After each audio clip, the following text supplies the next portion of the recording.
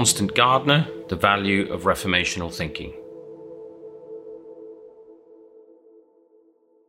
I'm privileged to serve as the founder and president of an organization called the Ezra Institute. We're a confessional Christian think tank engaged in scholarship and intensive biblical worldview teaching and training, exploring cultural apologetics, Christian philosophy, and mission theology as they each grow out of that worldview, all in an intimate relation to the central thrust of Scripture, the kingdom of God. Because worldview is a concept that we often make use of unconsciously, I'm often asked what characterizes or distinguishes our thinking about these issues within the broad rubric of evangelicalism. The term we have chosen that best describes the orientation of our thought is reformational, due to our debt to the 16th century Reformation and the many who built consistently on that foundation, especially the Dutch Kuyperian and English Puritan traditions, and our conviction that Christian thinking must always be in reform in terms of God's word and geared towards cultural reformation within God's world. I've never tired of observing that the word culture shares a common root with such earthy words as cultivate and shows up in words like agriculture and horticulture and so on. When it comes to human culture, the question is not whether we will shape culture, but what kind of culture we will cultivate. That is to say, as image bearers of God, we are inescapably cultural creatures. We have been placed in this world as in a garden to tend, develop, and care for it. It only remains to be seen whether we cultivate it in a godly or rebellious way. In what follows, I hope to show how reformational thinking understands and pursues the human cultural task in imitation of the original gardener and as an offering of praise to the living God.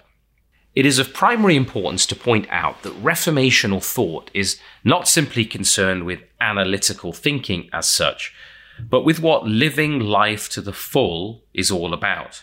For that is why Christ, who is at the root of our thought, was made manifest. Consequently, reformational thinking is not interested in narrow, intellectualized faith or scholastic, rationalistic apologetics. Though we must obey Christ's command to love God with all our mind, it would be a mistake to regard intensive and focused reflection on the full implications of God's word revelation as an abstract, speculative, intellectual exercise bearing little relationship to life in the real world and the everlasting matters of Christ's kingdom.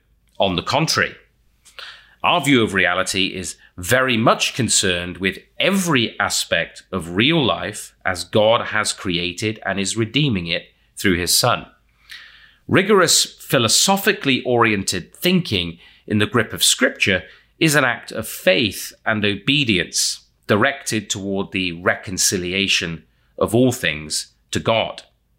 That being said, because much of our thought heritage in the West stems from the ancient Greeks, Christians frequently tend to be suspicious of anything that smacks of philosophy as indicative of man's effort to place ultimate trust in his analytical thinking rather than in Christ and his word. This suspicion of pagan philosophy is justified.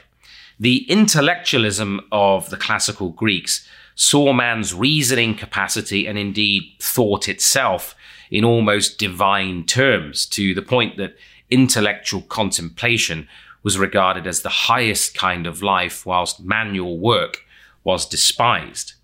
The abstract ideas of the philosophers qualified them, in their own minds, to be philosopher kings governing the unsophisticated masses.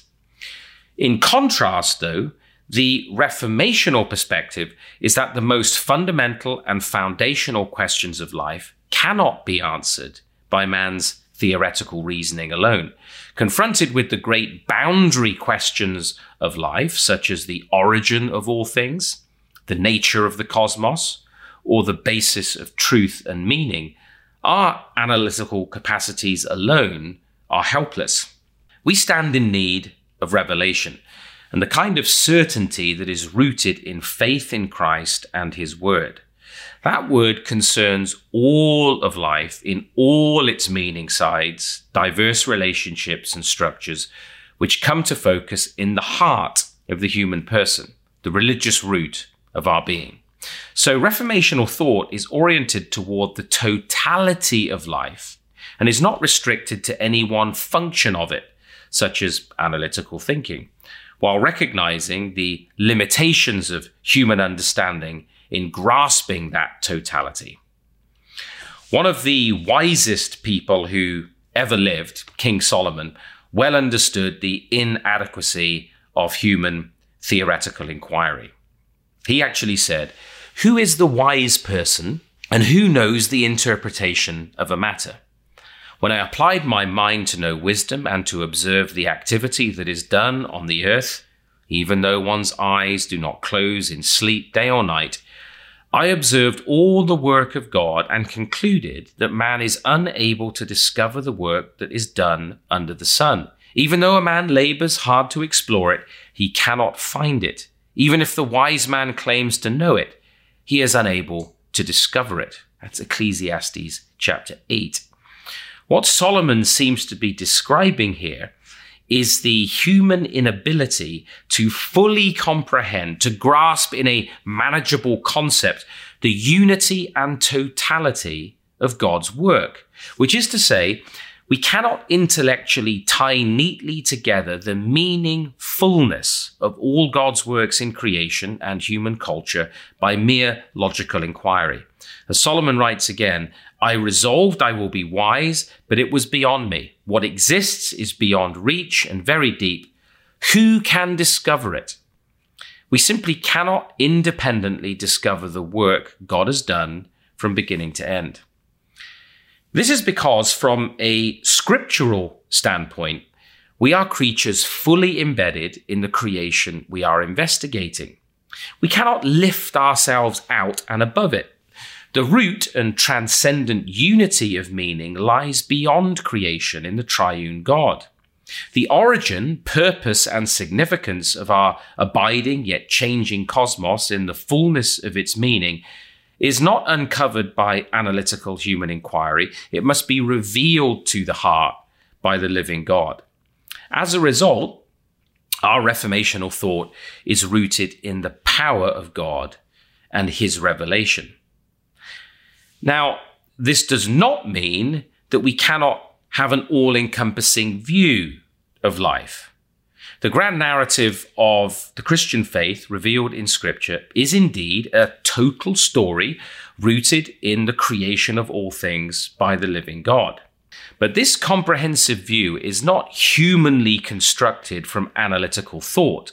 Rather, it is grounded in the givenness of primary faith knowledge, which contains true, inescapable, and irreducible ideas that we cannot manage without because they form the indefinable categories of our thinking: life, love, beauty, energy, motion, logical distinguishing, and more. This faith knowledge includes biblical ideas like the human heart as the invisible center of our person, God's eternal relationship as Trinity, his creation of all things from nothing, his providential government of all things by his law word at every moment in all creation, his covenantal love and redemption, his everlasting truth and justice, the realm of heaven and angels and demons. We cannot fully comprehend these truths, and they are not inferred from other beliefs, but are part of the givenness of God's revelation to us and in us. This real knowledge goes beyond our ability to fully grasp in simple concepts. Yet, this primary, practical, religious knowledge given in creation and in Scripture is the real foundation for every other kind of knowledge.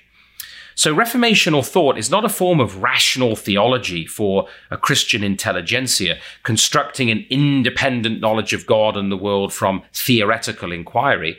It is founded in acknowledgement of God's revelation of himself.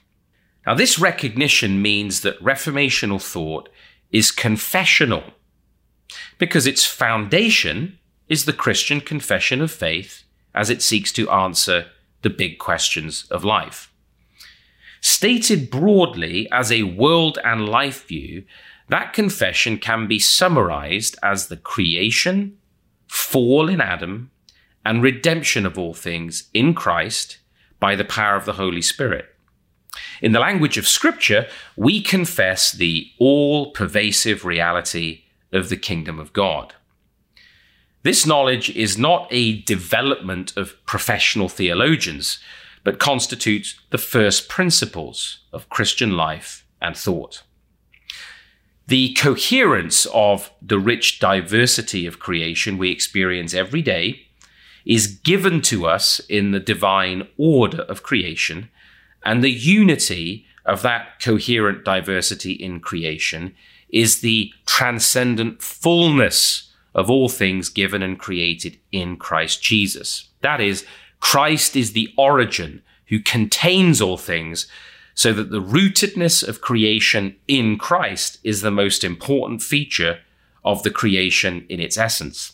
This same Christ is the destination of all creation, for he is reconciling all things to himself and will one day liberate the totality of creation, which holds together and consists in him, from its subjection to futility. To abstract our thinking from this faith foundation in any area of life is the essence of secularization and the spiritual uprooting of reality. At the same time, reformational thinking emphasizes that every other worldview is, by definition, equally characterized by a religious confession, because all answers to questions of origin, meaning, unity and destination within creation are answered by a conscious or unconscious, non-Christian or Christian faith perspective. All worldviews are inescapably religious, and a conscious articulation of an attitude to life or ethos at the spiritual root of human existence. The Christian philosopher Herman Dooyeweerd called this ethos a religious ground motive. This means that in Christian apologetics, the contest is not between science and scripture or reason and faith, with Christians struggling on the back foot to show that despite their faith, they are still rational. Rather, faithful apologetics recognizes a confrontation between religious worldviews, between different philosophies of life. The task of apologetics in reformational thinking is to show that in every area of thought and culture, apostate faith is destructive of meaning, truth, and life because it takes some entity within creation and absolutizes it to divine status as a substitute origin and root of meaning. This produces hopeless contradictions and antinomies, making human experience unintelligible and unlivable if consistently applied. All sciences and human thinking is undergirded by one religious motive and worldview or another, and only the Christian standpoint is one that does not self-destruct under its own weight. Now, this confessional basis does not mean that reformational thought tries to privilege the science of theology or apologetics over other disciplines and vocations. Theology is an important subject and vocation, but is only one among many equally important fields in which to study, work, and serve God in terms of a Christian world and life view grounded in a scriptural confession. Theology as a science is the human theoretical interpretation of revelation and faith. It is not revelation itself. God's revelation is God revealing himself in creatures, that is, in creation, in the Bible, in man himself, and supremely in Christ, who is the firstborn of creation, both God and man. His revelation is the norm and normative content of our faith. Biblically, to have true faith is to believe, trust, and serve God with the whole of our being. Without revelation, there is no possibility of faith, because faith, the function of believing, is always oriented in response to divine revelation. Those who reject God's norm for faith have not stopped putting their faith somewhere, nor have they lost their faith function. They have simply reacted to revelation by placing their faith elsewhere. Faith remains the guiding function in all of our lives. It gives form and shape to all we are and do because it refers us to the religious root of life concentrated in our hearts. Now, while reformational thought is not seeking to turn everyone into theologians, it is concerned with authentically understanding and expressing our faith in all disciplines and areas of life in terms of God's scriptural norm for faith. True faith is worked out and developed by practicing faith, not just hearing lectures or sermons, because believing grows by doing, by applying, by testing, trial and error. This means that whether we are bankers, butchers, homemakers, heart surgeons, midwives, truck drivers, carpenters, or investors, our life and work is shaped and directed by our faith as we respond to God's revelation in obedience or disobedience. The scriptural distinctives of genuine faith make it abundantly clear that human beings have a real-world task as God's image bearers, called to reflect His will, purpose, and character back to the rest of creation. In the biblical world and life view, a certain dynamic has been written into creation because all things are created from, through, and unto God. Everything is oriented toward the maker of all things in total dependency, the one in whom everything consists and is brought to its destination. This includes human beings themselves who occupy a unique and royal station within creation. This privileged position is rooted in Christ. Man is an image of God. The first man, Adam, was created as head of the race and in himself represented and comprehended the unity of all human beings who would come from him. Scripture is clear that we were in Adam, who was Son of God. Thus, in an important sense, we are royal representatives of God the Son, and we too were in paradise and fell into sin in Adam. It was here we fell from our original unity in Christ.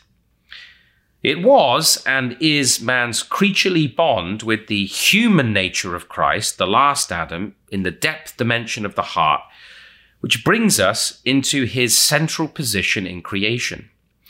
Redeemed humanity's royal role is thus bound to Christ's identity, for we are joint heirs. If we fail to recognize this, we entirely miss the religious root of cosmic reality and our place in it. We then end up living much of life as though Christ did not exist, as though we are not in him, and as if he is not of central relevance to our life in the world and every discipline.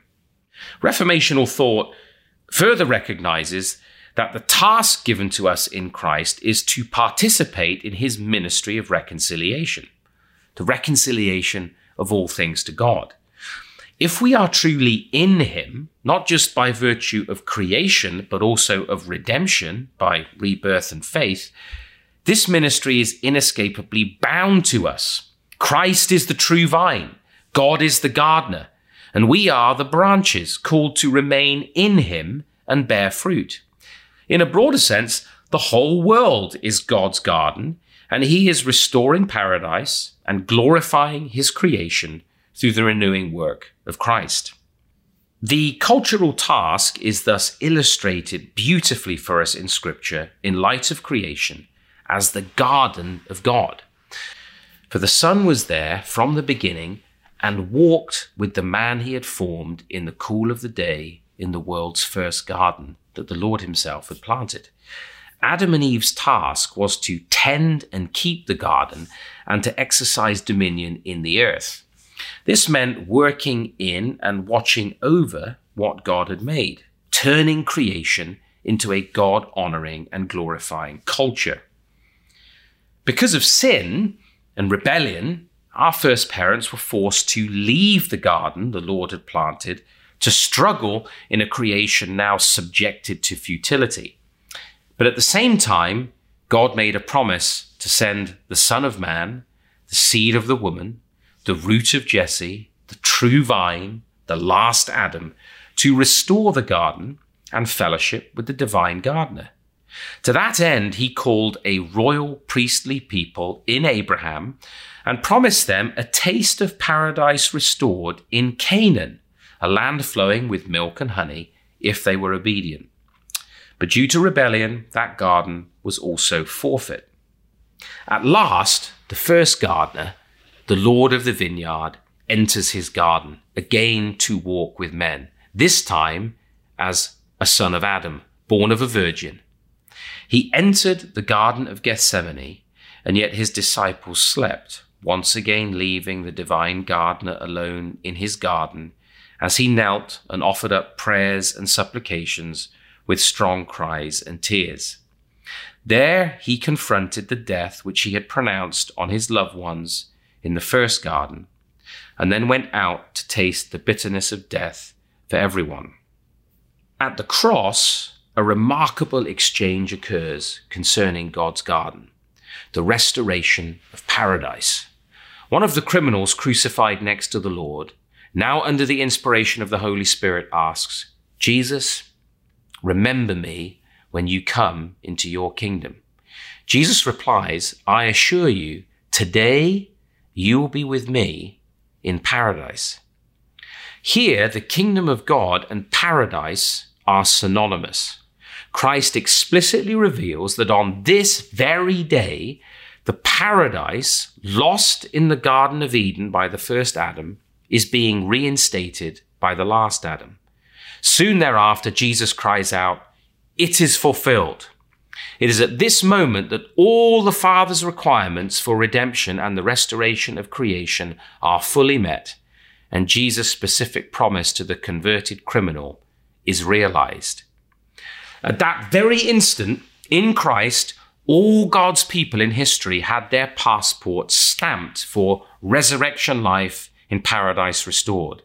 Scripture records that at this precise moment, the curtain of the temple was torn in two from top to bottom, ensuring the believers direct access to God, even as Adam and Eve had enjoyed direct access to him. Paradise is thus again accessible to the people of God, the children of faith. As a result, we are given this assurance: I will give the victor the right to eat from the tree of life, which is in God's paradise. Revelation 2, verse 7. The resurrected Christ is mistaken for the gardener in the garden tomb. And now that great gardener has been exalted and is seated at the right hand of God, pruning his vines and bringing all things into subjection.